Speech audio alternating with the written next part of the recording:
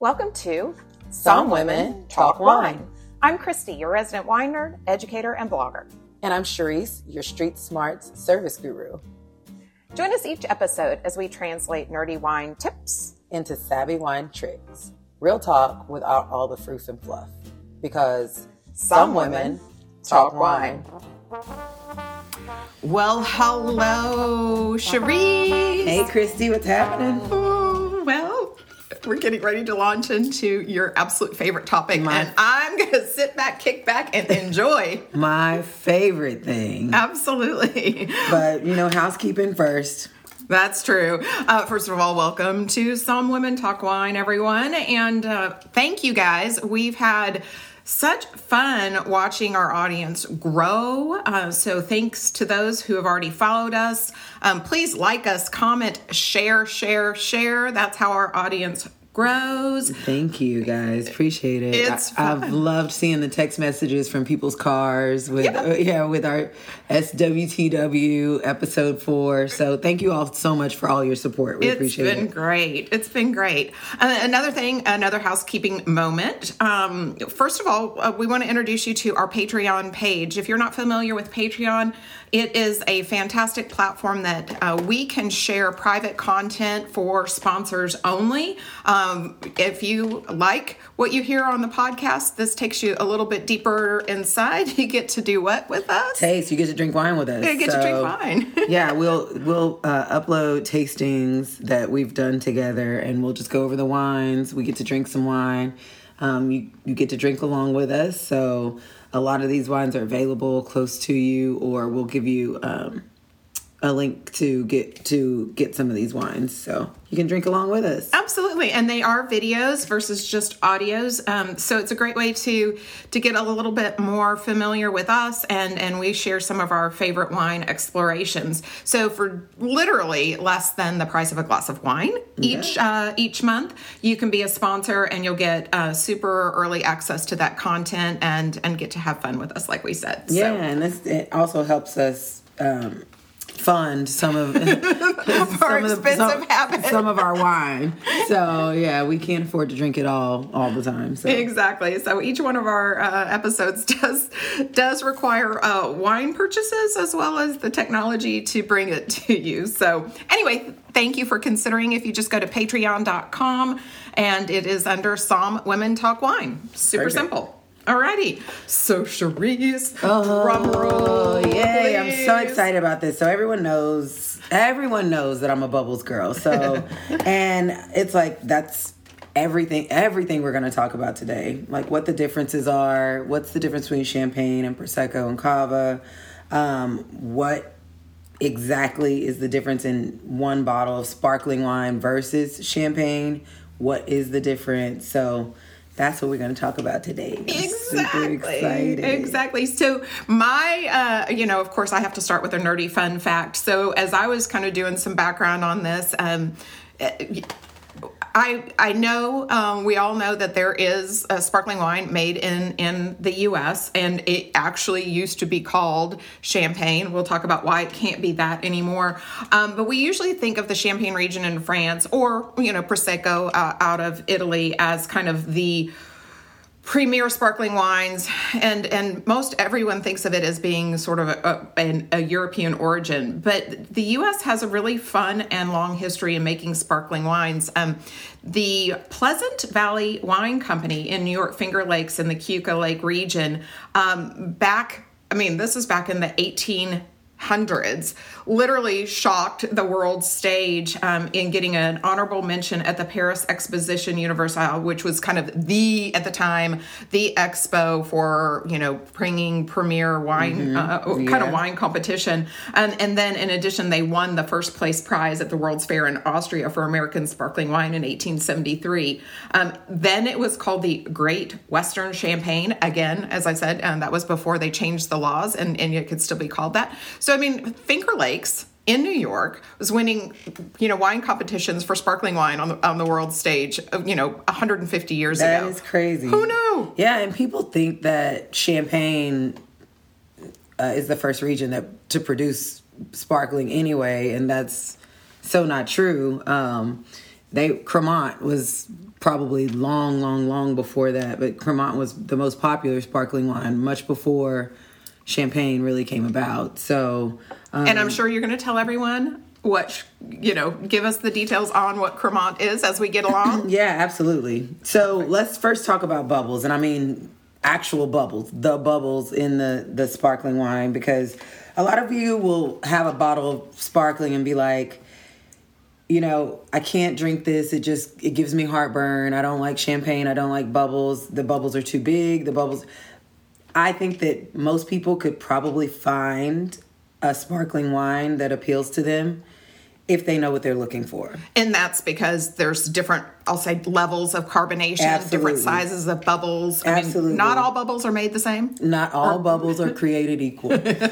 So there are a couple different terms that they use to designate different bubbles and pressure in the bottle. Bubbliness. Yes, bubbliness. So if it's a beady wine, that means that there's less than 15 psi of pressure in the bottle.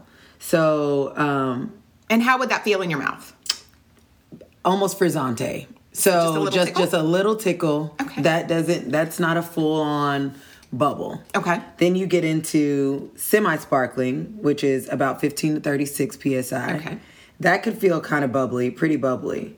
We've got semi-sparkling Frizzante, Spritzig, Pet Nats. Oh, that's a good, are okay, right that's a in good this, one. Yeah, right in this region, or right in this area of PSI. Yeah. So it's just below what's required for champagne. So for champagne, it's at least 44 psi. Okay. Same thing with Cava, Cremant, and anything that's labeled Spumante. Okay, so anything that's in that, what we really consider that true bubble. Yeah, and just to clarify, Pet Nat a lot of times is very sparkly. Mm-hmm. It's very bubbly. And that's just because of the fermentation process, and, then everything is contained in the bottle. Right. There's no disgorgement. Right. So if it needed to be higher PSI, that bottle would probably explode. There are also regulations on the glass used. Yes. In a lot of this production. As I'm sitting here looking at these bottles, I was thinking that, we went to Champagne a couple of years ago, and it was so much fun getting down into the caves, into the cellars, because you'll be walking along and there's just row after row, stack upon stack of these, bottles, covered with dusty, funky stuff. Yeah. And then every once in a while there's a hole. Right. And it's because the bottom of the bottle exploded because of the pressure. And that just happens. And they warn you about that when you go down in there. It's like, be very careful. Wine bottle or champagne bottles can explode. They can. And if they are, one reason you don't savor Pet Nat or anything other than champagne is because of the regulations on the glass. And they have to be a certain weight and a certain level of thickness. Right. Otherwise, the pressure in the bottle... It'll shatter. It'll shatter the bottle, Yeah. Cool. So, let's talk about what makes champagne. So, most people know, some people don't, that true champagne can only be grown in the Champagne region of France.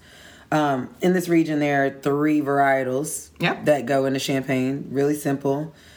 Pinot Noir, Chardonnay, and Meunier. So I used to say, I can't stand Chardonnay. I'm not a Chardonnay girl. I don't like Chardonnay. But I love champagne. And I'm like, well, that's an oxymoron. Exactly. So if you are a person that likes Blanc de Blanc, then you're drinking champagne 100% Chardonnay. If you're a Blanc de Noir kind of person, you're drinking something that's majority Pinot Noir or Meunier. Mm-hmm. But it's still a white wine. I mean, it's still not tinted. You can have a rosé champagne. Yeah, it can be. It can have color, and it may not. It just depends on the winemaking style. Yeah. They may leave the juice in contact with the skins for a little while just to get a little color. A little pink. A little bit pink, but not required, and there aren't regulations on that when it comes to calling a wine a sparkling rosé or champagne a sparkling rosé or not. Yeah. So one of the things that I think, going back to the varietals you just talked about, you know, this was kind of an interesting history. Again, geeky fun fact for me. You talked about the history not necessarily being Champagne, but Cremant. So other regions of France that are producing wine or sparkling wine in the same method as Champagne, but not in the Champagne region.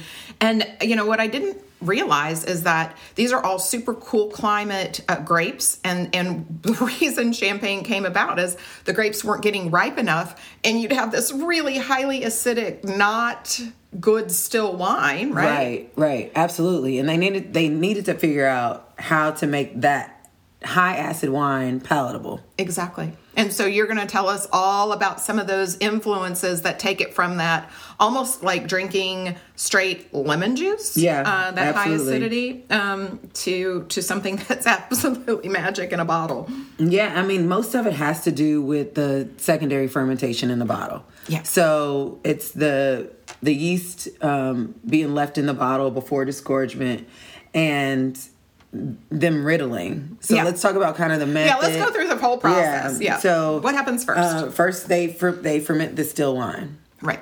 They bottle it. So let's start to finish. Press the grape. They harvest, press, ferment. A lot of times they'll ferment in barrel or in tank, depending on the winemaker style. And then they'll put the wine in a champagne bottle with a crown cap.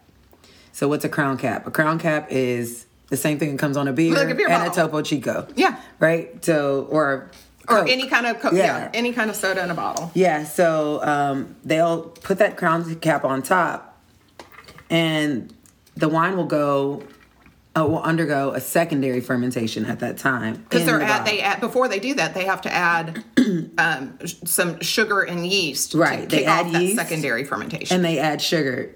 There have been some champagnes that actually used to add brandy, which is which is kind of crazy, but that's not something that's normally done in Champagne. Oh, but I want to try that. Yeah, but it has happened. So in this process, they're aging the wine on the lees, and it goes into this rack called a riddling rack. At that point, these bottles are being lifted and turned a quarter of a turn a day. Yeah. Right, so 36 months is the requirement. And they are turning these bottles so that the yeast moves around in the bottle, not too quickly. Mm-hmm. And then it's being turned basically on its head. So from horizontal almost to vertical. Upside down. Yes. And all the while, they're being turned a quarter of a turn. This helps to get yeast contact throughout the entire bottle. Okay. And we're turning it vertical on its head so that the dead yeast cells are starting to fall towards the cap. Into the neck of the bottle, right? So at this point, they do something called disgorgement. Once they've gotten all the yeast down into the neck of the bottle, they basically flash freeze all the necks of the bottle and take the crown cap off, and this little icicle of dead yeast cells. Dead yeast. Yum. Comes out of this bottle. And that is when they'll add a little more still wine if they need to fill the bottle. Yeah, top it off. Some people add sugar at this point. That's true. For the desired flavor profile or sweetness of the champagne. And then they'll add a mushroom cork, a cage, foil, and it is ready for you to do all the things that you want to do with this beautiful bottle of bubbles. So let's go back to the dead yeast cells, because I mean, this is something that, you know, as you're listening to this, you may be going, "That's gross. I've never heard of that." But you know, you may have heard of lees or surly aging. Yeah. So what you talked about the secondary fermentation process. Mm-hmm. You talked about secondary influences. So when you think of yeast, this is how I remember it. Yeast is used in bread making. Right. And it gives off a brioche type flavor profile or a toasted bread flavor profile in the wine. So a lot of times when people are wanting a Blanc de Blanc or a champagne or a Chardonnay forward champagne, they are looking for that flavor profile. Kind of that toasty, yeasty, bready. Yeah, so you're looking for that brioche kind of toasted almond sometimes that you'll get on the palate with those wines.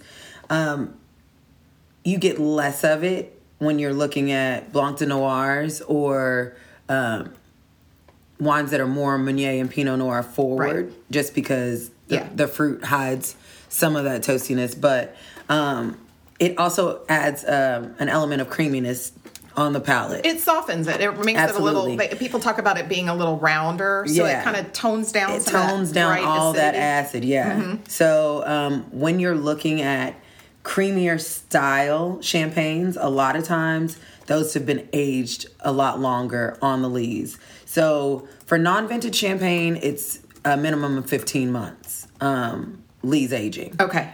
Before disgorgement. Okay. So in France, as with most European regions, there's very, very specific regulations about each step along the way, right? Absolutely. What about in the U.S.? So in the U.S., it's not regulated. Okay. You can do whatever you want with a bottle of sparkling wine and call it sparkling wine. America the free. Mm-hmm. Girl, you know we love it. So we do what we want. So there are no regulations, but a lot of sparkling wine makers in the United States are making their bubbles method champenois. So there are several different methods in making sparkling wine. So if you see method champenois on a bottle, that means that it was made with the same requirements as true champagne. And same with traditional method as well, yes. Which is kind of the simpler way to say it. Term. Yeah, and they use traditional method more often in reference to cava. So cava is the same. Cava also will be labeled traditional method or method champenois, and you know that all of the steps that I just reviewed have been used in creating that bottle of. The Magnolia is a proud sponsor of Some Women Talk Wine. The Magnolia is a neighborhood bar located in the heart of Fort Worth's favorite street, Magnolia Avenue. Magnolia is your one-stop shop. Stop by for a glass on the newly remodeled patio, a cocktail at the bar, or listen to live music.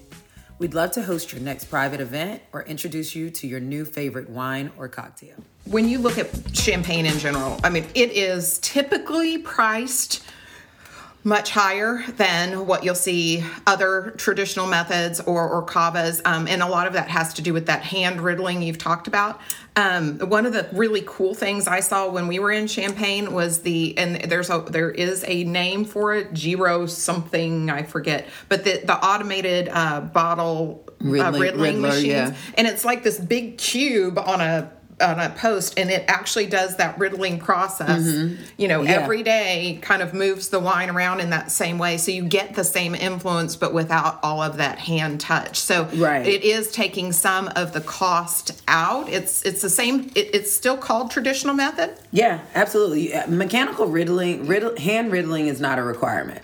Just riddling itself is a requirement. Got it. Okay. So, I mean, it's awesome that they've come up with this. And I've seen it, actually, when I visited Domaine Carneros. Mm-hmm. They have one that riddles the... So, and they are also traditional method. Yeah. So, the fact that it's by hand is just kind of a nuance to a lot of champagnes that are out there. Right. And it does add to the cost. So does the bottle. Because, once again, we talk about the weight of the glass on this bottle. Mm-hmm. And then... just remember, you're not ever going to see this bottle until minimum 15 months after it was harvested. So they're sitting on this wine for probably 18 to 24 months before you even see it in market. So that's another thing that adds to the cost. Right. Of course. And then for vintage, you're adding another 11 months onto the riddling process. So that's why your vintage bubbles are usually more expensive than the non-vintage. So let's talk about that a little bit. We mentioned that briefly in our luxury wine or wine and fashion episode 3, but for those of you who are just joining us for the first time, you might have missed that. Go back and listen to it. It's a lot of fun.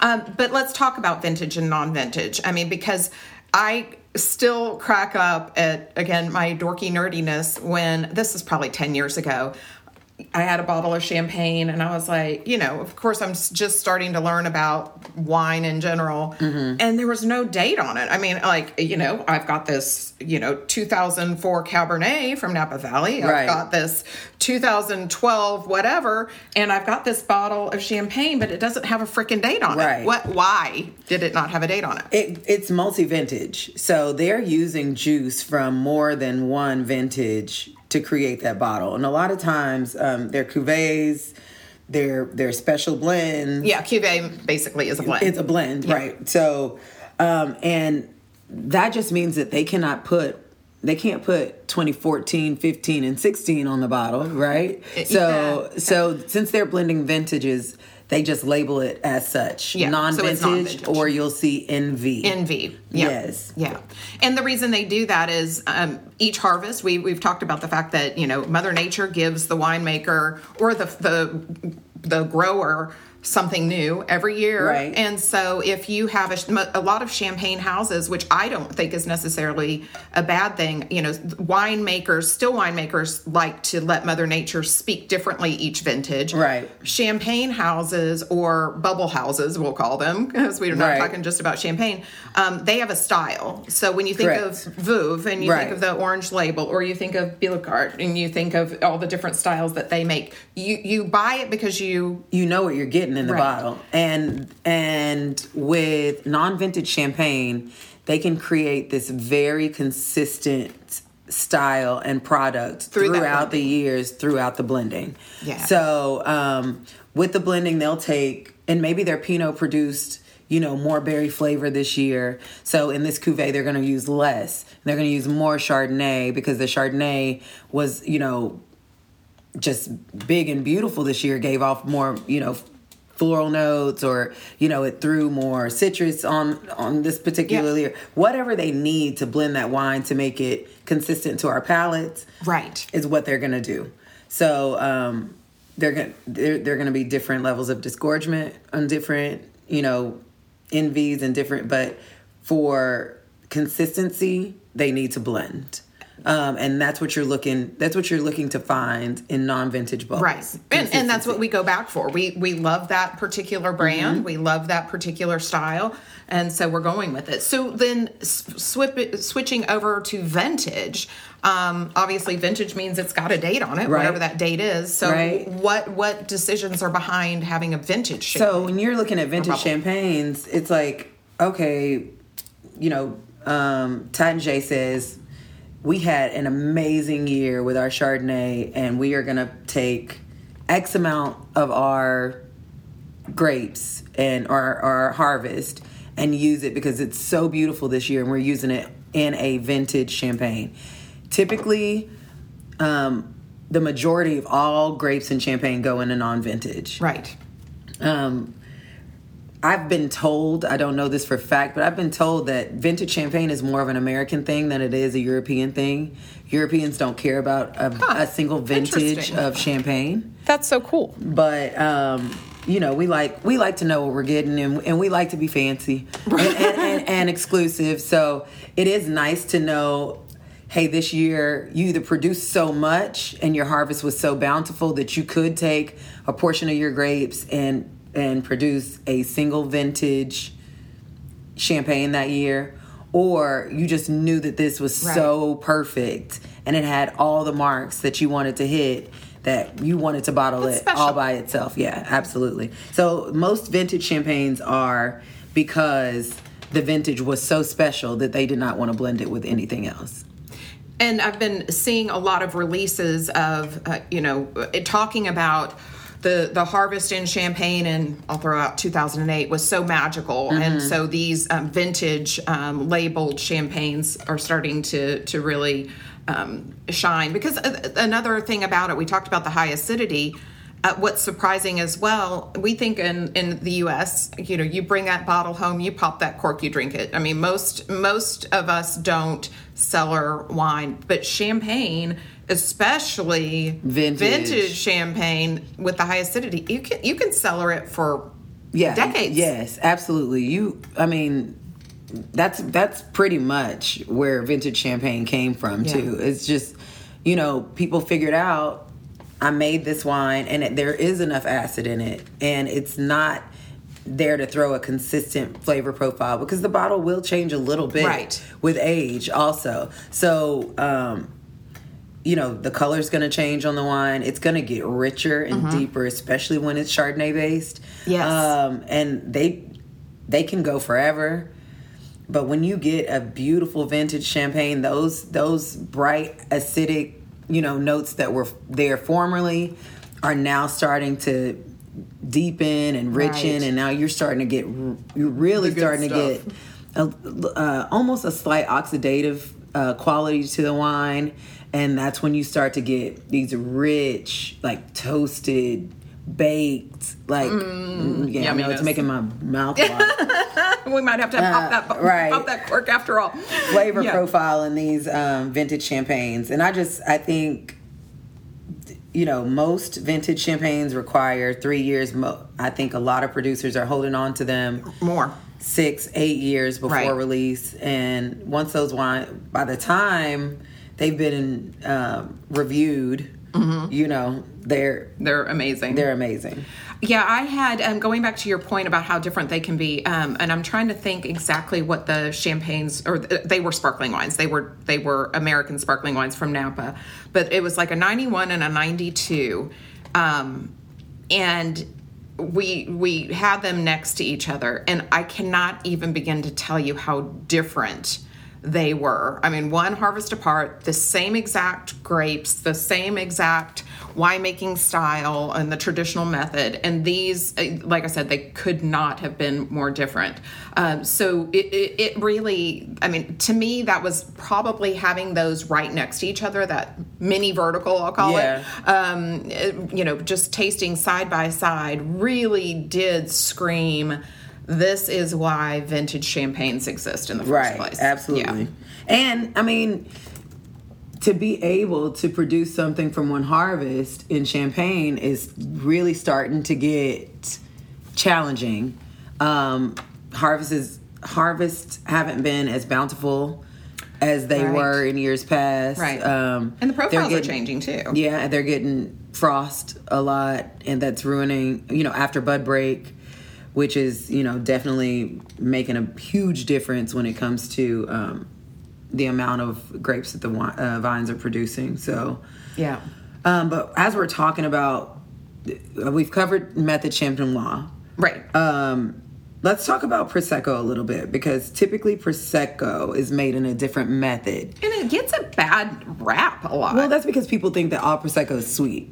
Well, good point. And all Prosecco is not sweet. There is extra brut Prosecco. So there is very dry Prosecco out there.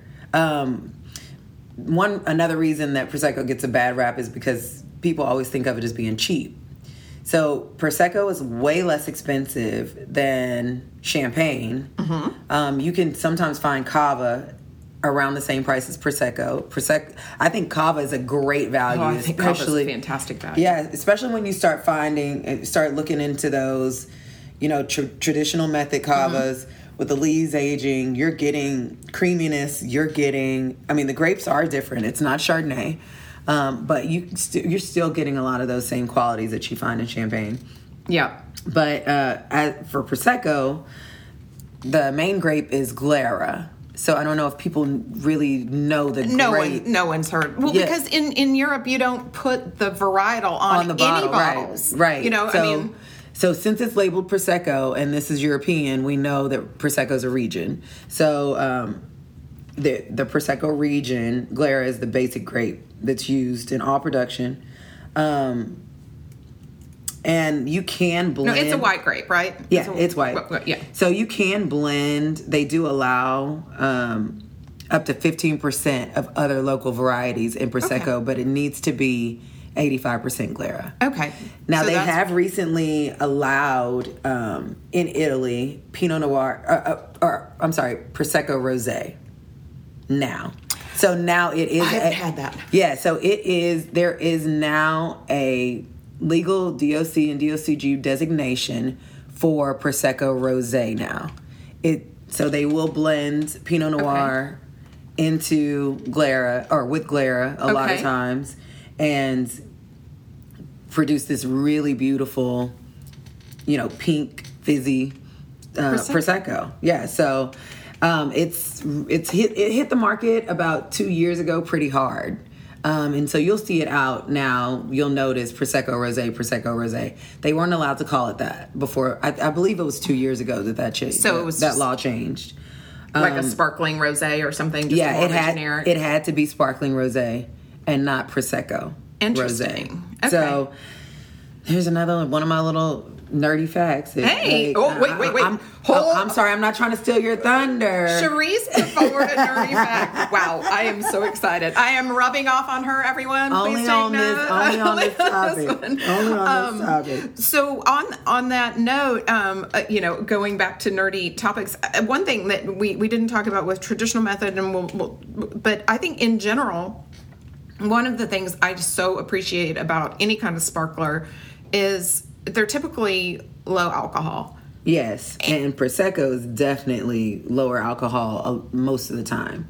So their minimum alcohol content is 10.5 as a regulation. Okay. But most Proseccos you won't find over 12.5%. I was going to say I can't even think of anything that I've had. But over that. they do have to have a minimum on the amount of alcohol. So 10.5 is the minimum. There's not a max, but you typically do not see Prosecco more than 12.5%. Yeah. And that's pretty interesting when you think about the fact that, like going back to traditional, with going through 2 fermentations, and each time, sugar plus yeast equals alcohol. So if you think about a double fermentation, math would teach you to think that it would be higher alcohol, but because these wines are high acidity and it takes them, it's hard to get in these regions the grapes ripe, they've got to be lower sugar to start with. So I would say the still wine, it starts off pretty low alcohol anyway. So Prosecco is made in Charmat method. Yeah, and talk us through that. It only goes through one fermentation process. So what they do is they put the grapes in this steel tank and they seal it. Mm-hmm. So during fermentation, that yeast plus sugar gives you alcohol. I like to call it a Pac-Man effect, right? So Pac-Man eats the sugar. I'm sorry. The Pac-Man is the yeast. The yeast eats the sugar. The sugar farts out CO2.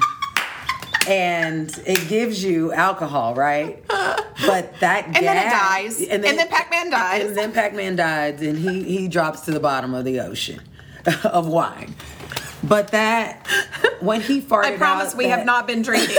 I promise. He farted out that little gas that literally was CO2. So what they do in Charmat method is in this tank, they seal that tank so that the CO2 is captured.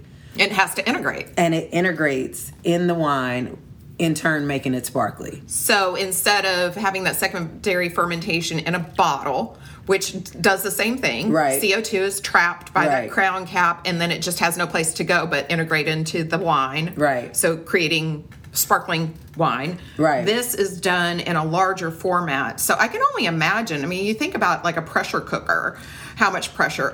All these tanks are not small. No, these are gigantic tanks. And thousands of gallons. Yes, and so they'll filter out the yeast from the bottom of the tank, and then they bottle and cork it. So when you say they filter it out, so... one of the when you're tasting 2 bubbles and you don't know which one's traditional method, which one's Prosecco never, or in my opinion, never has that yeasty, toasty, nutty brioche that we just talked about. I haven't tried one that has those qualities. Yeah. So the fact that they're not stirring Batonnage. They're not stirring the leaves. They're not trying to integrate the yeast back into the wine. So they want the yeast to do its job in the fermentation only. But no to create secondary the CO2. nuances. No, and then they want to get rid of it. So that is why Prosecco is typically so crisp and very clean tasting. Gotcha. The other thing is, the low alcohol volume. That's why people call Prosecco a breakfast wine. I don't know if you've ever heard that, but so Prosecco, it's because it's so low in alcohol. I've seen some Italian sparkling wines that are not labeled Prosecco but made in the Prosecco region at 8%. They can't be because they don't meet that 10.5. So can you, let's say you make, you use the Charmat method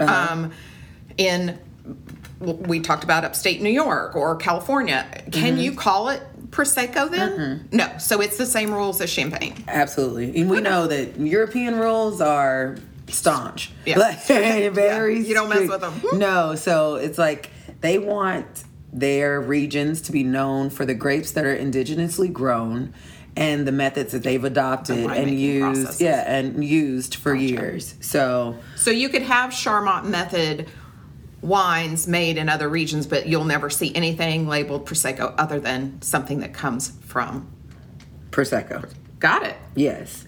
Cool. So one more method that I want to talk about, or another method. Yeah, because not one more. But it's called the ancestral method. Now, this is what has been used forever by monks. Centuries. Not just decades, but centuries. Centuries long method of making sparkling wine. So this is by far the oldest method. That's why they call it ancestral. In the 1500s, the monks of the St. Hilary Monastery came up with this method of making sparkling wine in Limoux, which I think was probably one of the first places sparkling wine was ever created. I couldn't find why sparkling wine came about. That's really the question that I want to know. So I was going to ask you. Yeah, was it a mistake? I don't think so. I think that they literally created this wine to be bubbly. I think they were probably making kombucha too. or this might have started off as kombucha. But this is basically the approach that's used in all pet nat. Okay. So, yes. All right. So when we're with this whole, I'm seeing so much more pet nat, with the increase in the natural wine movement, but, not, and there are both filtered and unfiltered pet nats. I'm assuming this was completely unfiltered in the, traditional scene. So tell me, how is it made? So there are two different ways. Okay. First way is the interruption method, where they take the wine and they interrupt fermentation. So in the middle of fermentation, while the wine is starting to ferment, they take it and bottle it, crown cap it, and they let the rest of it go in the bottle. Okay. So they let it do its thing. So similar to traditional method, because that fermentation is finished in the bottle. It's not a secondary fermentation. It's still the primary. It's still first. It's still that first fermentation. Okay. But before that fermentation is completely finished, they bottle it and cap it. Okay. They could, at this point, remove yeast if they want to. They most of the time will remove any dead yeast at that point that's already done its job in fermentation, but they want to keep the rest of the yeast in the bottle so that it will continue. And that's what gives it that, when you get a pet nat, it often will have a little layer. Funky, filmy layer at the bottom. Yes. And so, because, it's not disgorged. Right. Like, it's not, the cap's not or the neck isn't frozen and the little yeast cap doesn't pop out. So it has to stay somewhere. It's either, so it's in the bottle. So they will disgorge pet nat in this process, just to get rid of some of that. But anything that's still viable in the bottle will be left to finish that carbonation. So they will disgorge it.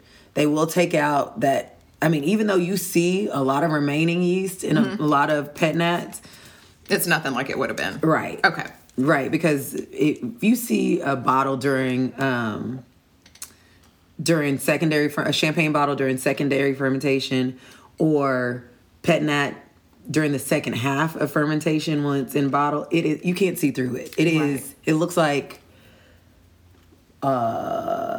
juice. Yeah. So it's like it's that foggy. There's still so much yeast in that bottle. So it's similar, like, when you think about, wine in a barrel, then you're moving to bottle, or even in a stainless steel tank, if they haven't filtered all the dead yeast cells off. If you watch a winemaker in bottling, they don't drain that tank. They don't drain that barrel. They go down to and very cautiously watch for any particular, or any particulates, any sediment. But here, because that, so you can do that. You can have it as much as possible that way, and then whatever's still bubbling and fermenting it's just a natural part of it. And if it's being disgorged, it's being hand disgorged, and it is to remove, excessive yeast, or maybe tartaric crystals, or just anything that's not going to complement the wine. But it's not meant to be exactly the same way as a traditional method, in which you want to get rid of all of it and have a crystal clear, pristine looking wine. Correct. Okay, cool. Well, what is the second? You mentioned that there were two ways of kind of doing this ancestral method. What's the second one? It's called intermission. So that's when the primary fermentation is complete, like totally done. Okay. So that means that it's fermented to complete dryness, so the yeast eats every bit of the sugar. So that is the same as what we talked about in traditional method, where you have a finished still wine, right? Mm-hmm. Okay.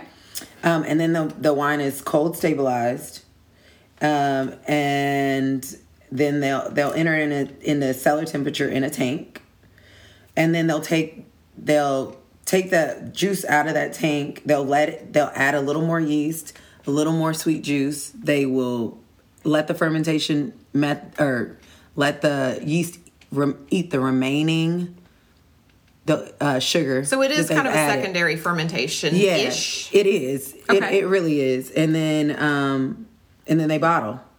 So that way there's just a little more control over everything that's left in the bottle. So it would still have sediment because they're not doing the riddling and full disgorgement. So essentially they're forcing a secondary fermentation in the bottle, but what happens. Right. And then, okay. But they're monitoring the amount of yeast that they're adding. Very controlled. Very controlled. Okay. That way they can control the sediment. That's where you get those pet nats that look a lot like champagne, that are pretty clear. They're not filtered and fined. Right. They have just been fermented to complete dryness, and then adding just a little more. So if I think about those two methods, and we talked at the very beginning about, beady to sparkling, the amount of bubbles. I'm thinking that in the ancestral method, you're not going to get that super, super intense champagne-y bubble. Is this going to be somewhere in that? You talked about this is right in that middle. This is right in that. Now it makes sense. This is up to 36%. 36 psi. Mm-hmm. So between 15 and 36. So that's a big range. That is a big range. That's more than double. So you can get something that's barely, frizzante, and literally you can get something that's frizzante, or you get something as bubbly as most pet nats. Because in that intermission process, it's just the second pick of the same grapes. So they pick them later so that they're riper. And that's what's adding the sugar. So it's a little sweeter. So it's a little bit sweeter. Okay. So, but it can still ferment to dryness, though. It doesn't mean it's going to be sweet. And it will, because there's still natural yeast. Yeah. And that's all going in the bottle. So one is fermented to complete dryness, and then there's a second pick that is not fermented to complete dryness. They add that to the existing bottle, the existing fermented wine, Right. and they put a cap on it and let Mother Nature take its course. Mm-hmm. They let Pac-Man duke it they out. let Pac-Man do his thing. With the sugar. I love that. Well, okay, so now we're starting to see where these winemaking processes really result in what you talked about at the very beginning of different styles. So it's not only the resulting wine and how that drinks, how that feels, and the experience you have, but it's very, very deliberate in the processes of how they're made. Right. Cool. There's another method. It's called the Russian method or continuous method. It's when secondary fermentation takes place in steel tanks. And they add oak chips, which I've never heard of this. But that they also have the yeast on them, don't they? Yeah. These little chips. Yes. That's part of it. It's just continually throwing yeast in. Right, absolutely. And the wine circulates, and then it becomes pretty clear, and then they bottle. And I'm like, okay. So Have you ever had any of this? No. I've never seen it. Never seen it. I mean, I've never understood seen them. it on a label. Yeah. So I don't know, but as I was researching this topic, I was like, never heard of that. It sounded really interesting because I was doing the same thing after you kind of sent the notes over, and I'm like, you learn something new every day. Mm-hmm. But I'm going to have to go do some research to see if we can actually find, because I'm really curious to see, because to me it sounds, when I hear like oak chips, I think of Bad kind California wine. Yeah, just overly influenced, lower end kind of table wines that are aiming for a certain style. So I was very confused by that one. So we'll both have to do some more homework and see if we can find a bottle. And this continuous method is probably why the people in France were so pissed when people in Russia were selling Champagne. Russian champagne. Yeah. Are labeling it champagne and selling it as champagne because the method is not even close to being. And I can imagine that the cost the cost of making that wine compared to true champagne. Yeah. And we're just going to keep tossing yeasty wood chips in there and call it bubbles. No, thank you. Well, the next one you want to talk about, the really cool thing about it is, our sponsor, Texas Wine Club, sent us a sparkling white from Hilmy Cellars down in Fredericksburg. And as I was researching, and of course, we've got to taste the wine. That's never a bad thing. This one, in the notes and in doing the research, this one's through forced carbonation in the stainless steel. So I was like, okay, this is really cool because this is kind of the grand finale of ways of making bubbles that you're going to introduce us to, right? Yeah, so some people call it just the carbonation method. Some people call it the soda method. But they're calling it forced carbonation. So it's just what it sounds like. You force carbonation into the wine. So instead of trapping it as we did in Charmant, like they trapped all the CO2 in the tank. They are fermenting the wine and then forcing CO2 into the bottle, just as you would with soda. Like you know what? That's cool because I read some articles about home winemaking and the fact that obviously if you've listened to anything we've said so far, making champagne is not a cheap process. No. So of course a home winemaker is not going to be able to invest in all of the equipment to do, the riddling, the disgorgement, all that stuff. So they were talking about this soda method or forced carbonation as a way of making your own sparkling wine. Yes. So I drink Topo Chico like as water, right? And nobody write me about that. I know it's full of sodium. Don't worry. Yeah, but it's, all the research says it's really just as hydrating. So go for it. Listen, I feel so much better in 110 degree heat after I've had my incredibly fizzy Topo Chico. Bubble girl. I'm a bubble girl all the way around. So one thing about the soda process is you will notice that the bubbles in the sparkling wines that use this method are much more fizzy. Like it gives you bigger, more, I don't know. So like champagne can be so soft and subtle and it's very elegant. And give you those nice moussey, creamy. Some champagnes have these nice creamy moussey bubbles. You probably shouldn't ever suspect that or expect that with soda with forced carbonation. So even just you're saying like if I poured two bottles blind and I pour a champagne, I am going to get, like you said, that moussey. It almost looks like meringue, egg white, meringue.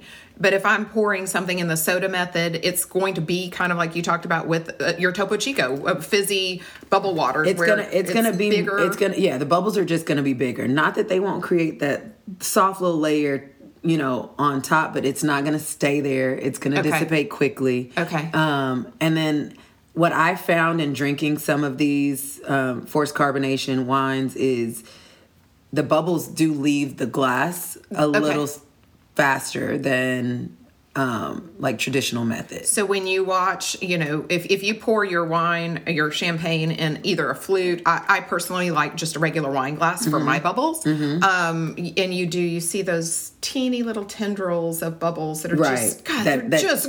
And then they just keep streaming up from the bottom. It's like a little ballerina dance. Yes. This is more like a rock show? A rock concert? Yes. This is fireworks. Okay. That's like bam, bam, bam, bam, bam, bam, bam.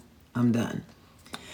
Versus champagne is just like twinkle lights that just last all night, So that's great. That's a great reference. Yeah. Well, but the wines are inexpensive and meant to be consumed quickly, So one of my favorites that uses a process that they're trying to coin, or I don't know if they have or not, is Famille Perrin, and they're using they call it method contemporain. Okay. And they introduced the CO2 just before they put it in the bottle.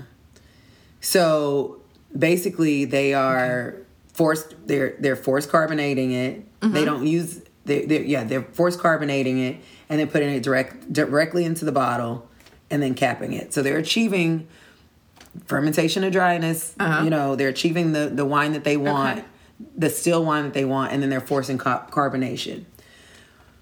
So one thing about this is I know that the still wine is good. So since the still wine is good, I don't mind if the bubbles are gonna dissipate a little more quickly. So you're not gonna feel sad when it's kind of flat at the end of the bubbles. Right, after the fireworks. Right, after the fireworks. And when it starts to fall flat, I'm probably done with it because I've drank it all. But because your glass is empty. Because my glass is empty. But also the wine, it will still stand on its own. Because it's they produced a wine that they would sell still or sparkling. And the intent is very different than the original traditional method where you have these highly acidic wines because you're in cool climates where it doesn't get to the same level of ripeness. Right. It doesn't ferment, with that same complexity. So then you're reliant on Pac-Man, dead yeast to do it. This is you're starting off with a really nice. I love that. Yeah, I love that. So, and I just think it's, the glass, of course, does not have to be at the same weight. Right. There's no riddling. So the fact that these wines don't have to go through all of the things that champagne goes through or anything in traditional method goes through, it just allows the producers to put out a product that's good and very affordable. I love that. If you're just looking for bubbles, if you just want sparkling, I would encourage people to start looking at Proseccos. Yeah. Cavas. Yeah. We all know champagne's getting hard to find, and it's getting increasingly more the yields expensive. Are getting smaller because the vines are getting older, but they're lovely. But yeah, weather's changing. Yeah.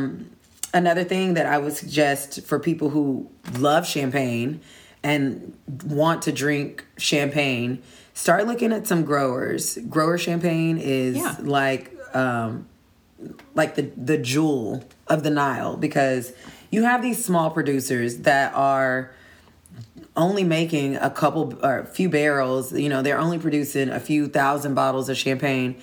They're small guys. They're not, La Dame Grand Dame, and they're not Dom Perignon, and they're not Tattinger, and they're not, Krug, So there are producers out there that are making fantastic champagne, Blanc de Blancs, Blanc de Noirs, Cuvées, and they are usually $20 to $30 less. Love that. Than some of these big producers, because they don't have commercials. Exactly. Well, and going back to the statement, when I do a larger event, and I want to start with a sparkler, I will go to a Cremant, or I will go to a Cava, because I find them tremendous. It gives me everything that I'm looking for in that bubble experience. But I mean, I can bring it into my price point. Right. And Cremant de Alsace, Cremant de Loire, Cremant de you name it, or Cava, they just fit the bill. And so I'm super excited to explore the Method Contemporain or Soda Method a little bit more in this Hilmy Cellars from Texas Wine Club. It's definitely fits that mold of what I love, because it's designed to be a celebration or just a fun everyday experience. You're a bubble girl, you drink it every day. Yeah. No occasion needed. Texas Wine Club is a proud sponsor of Some Women Talk Wine. What is the Texas Wine Club? We're wine professionals passionate about the evolution of Texas wine. We have wines blind tasted and rated for our club shipments. We know that Texas winemakers are producing world-class vintages, and we help wine enthusiasts discover their next favorite Texas wine. Check the show notes and join today. I will tell people, people think that, you pop a bottle at the beginning of an event, but you may have some past appetizers or a little charcuterie finger food, but let me tell you my favorite bubble experiences, a fantastic bubble with French fries or potato chips. Or popcorn, girl. Give me something, salty, fried. I have friends who think fried chicken is the best pairing with champagne. It really is. And since I don't eat meat, I don't get to experience it. That's why I have my potato chips and French fries and bubbles moments. I cannot even, I want to go get some French fries and pop this bottle right now. I mean, we can do it. They don't start serving French fries for a couple of hours now, but I guess we'd have to have little hash browns. Yeah, we could have hash browns. We could have hash browns. Tater tots. I mean, Sonic has some tater tots for breakfast. This is only 12.5. This is definitely a breakfast wine. Absolutely, exactly. And with notes of melon and honeysuckle. I mean, with spicy food. Champagne's beautiful with spicy food. So this. Thank you, Texas Wine Club, for sending us a not only a beautiful wine, but one that fits right into Sharice's favorite topic. Yes, and thank you, Hilmy, for producing something so spectacular. I know it's 90% Semillon, which I think is for Texas is one of the up and coming white grapes. For those of you who aren't familiar, if you think of white Bordeaux, Semillon, and they're also doing a lot in Australia, single varietal Semillon. But this has a little bit, a 10% orange muscat. That's going to give it some of that more aromatic and florally. So this, just those grapes in general are in my opinion, an interesting starting point for a bubble. So super cool wine from Hilmy. I love it. Yeah. So everybody, I mean, hopefully you just run out and go get a bottle of bubbles now. But I encourage you all to check out some things that you haven't tried before. Don't give up on Prosecco. Do not give up on Prosecco. Just because you see the big brands in the store, start to look for some of the little guys and pay attention to the labels. Look at your alcohol percentages. that usually can, that's a usually great indicator of how sweet the Prosecco is. So, and if you don't like it sweet, look for words like brut or dry. I mean, they extra brut. Extra brut. Yeah, extra dry. So that's going to give you that crisp, clean bubble that you're looking for. Absolutely. But yay! So now, okay. So I am dying. You know, we always do the wine find. So of course I looked to Charisse, my bubbly party queen, and said, well, "Okay, what's your wine find for this?" And she, I'm still cracking up. So this is my bubble gun. It is not the bubble gun that you see that shoots soap water, and makes bubbles that you blow. This little gun, you put a bottle of bubbles on this thing. You clip it down, and you can spray champagne or any kind of sparkling wine. This is an outdoor sport, everyone. Any direction that you want to. So, I have a pool, and I like bubbles, and we like to have fun. So this is one of the things that we like to use in the summertime. I have seen the videos, and it is absolutely. I mean, because literally, I thought she was going to walk in with those big bazooka-looking pool water guns. So super soaker. Yeah, and this is tiny but mighty, I guess. It fits nicely in your hand. It allows you to hold the bottle onto the device, and you just pull the lever, and it sprays sparkling wine. So you know what? For our for all of those people rushing to Patreon.com, Some Women Talk Wine. Yes. Maybe we need to. We'll do a demo for you. We'll do sure. a bubble blaster demo. I can't wait. For sure. We're gonna have to be outside in your pool. Yes, I love it. For sure. But it's a lot of fun. I love it. You can find it on Amazon. Okay, I was just getting ready to ask. They cost about $25. There is a branded bubble blaster that runs about $99. They are so cool. They come with accessories. So there's a phone holder. Oh my God. So that as you're having your experiences, you can record everything. So it's like a GoPro. Yes. It's like a built-in GoPro on the bubble blaster. Absolutely. Oh my God, that's hilarious. So I love this little thing. I kind of went the cheap route, but there's a bigger, better version. I'll make sure I grab that one just because I should. Yeah. I'll get that for our Patreon demo. I absolutely cannot wait. So fun. And Charisse, I'm thrilled we got to finally cover your favorite topic. I am even more thrilled that you tossed out a few nerdy nuggets. So I am not alone in my nerdiness. That's huge. And again, I'm so appreciative of everyone who has been joining in. Again, like, follow, share. Share. Please rate, review. If you'd like to be a sponsor, please check out our Patreon page. We'd love to have you. We will be uploading some videos. Some of our podcasts eventually will end up on our Patreon account as well. But come drink wine with us. We'd love to have you. Absolutely. Because some women talk wine. Cheers. Cheers.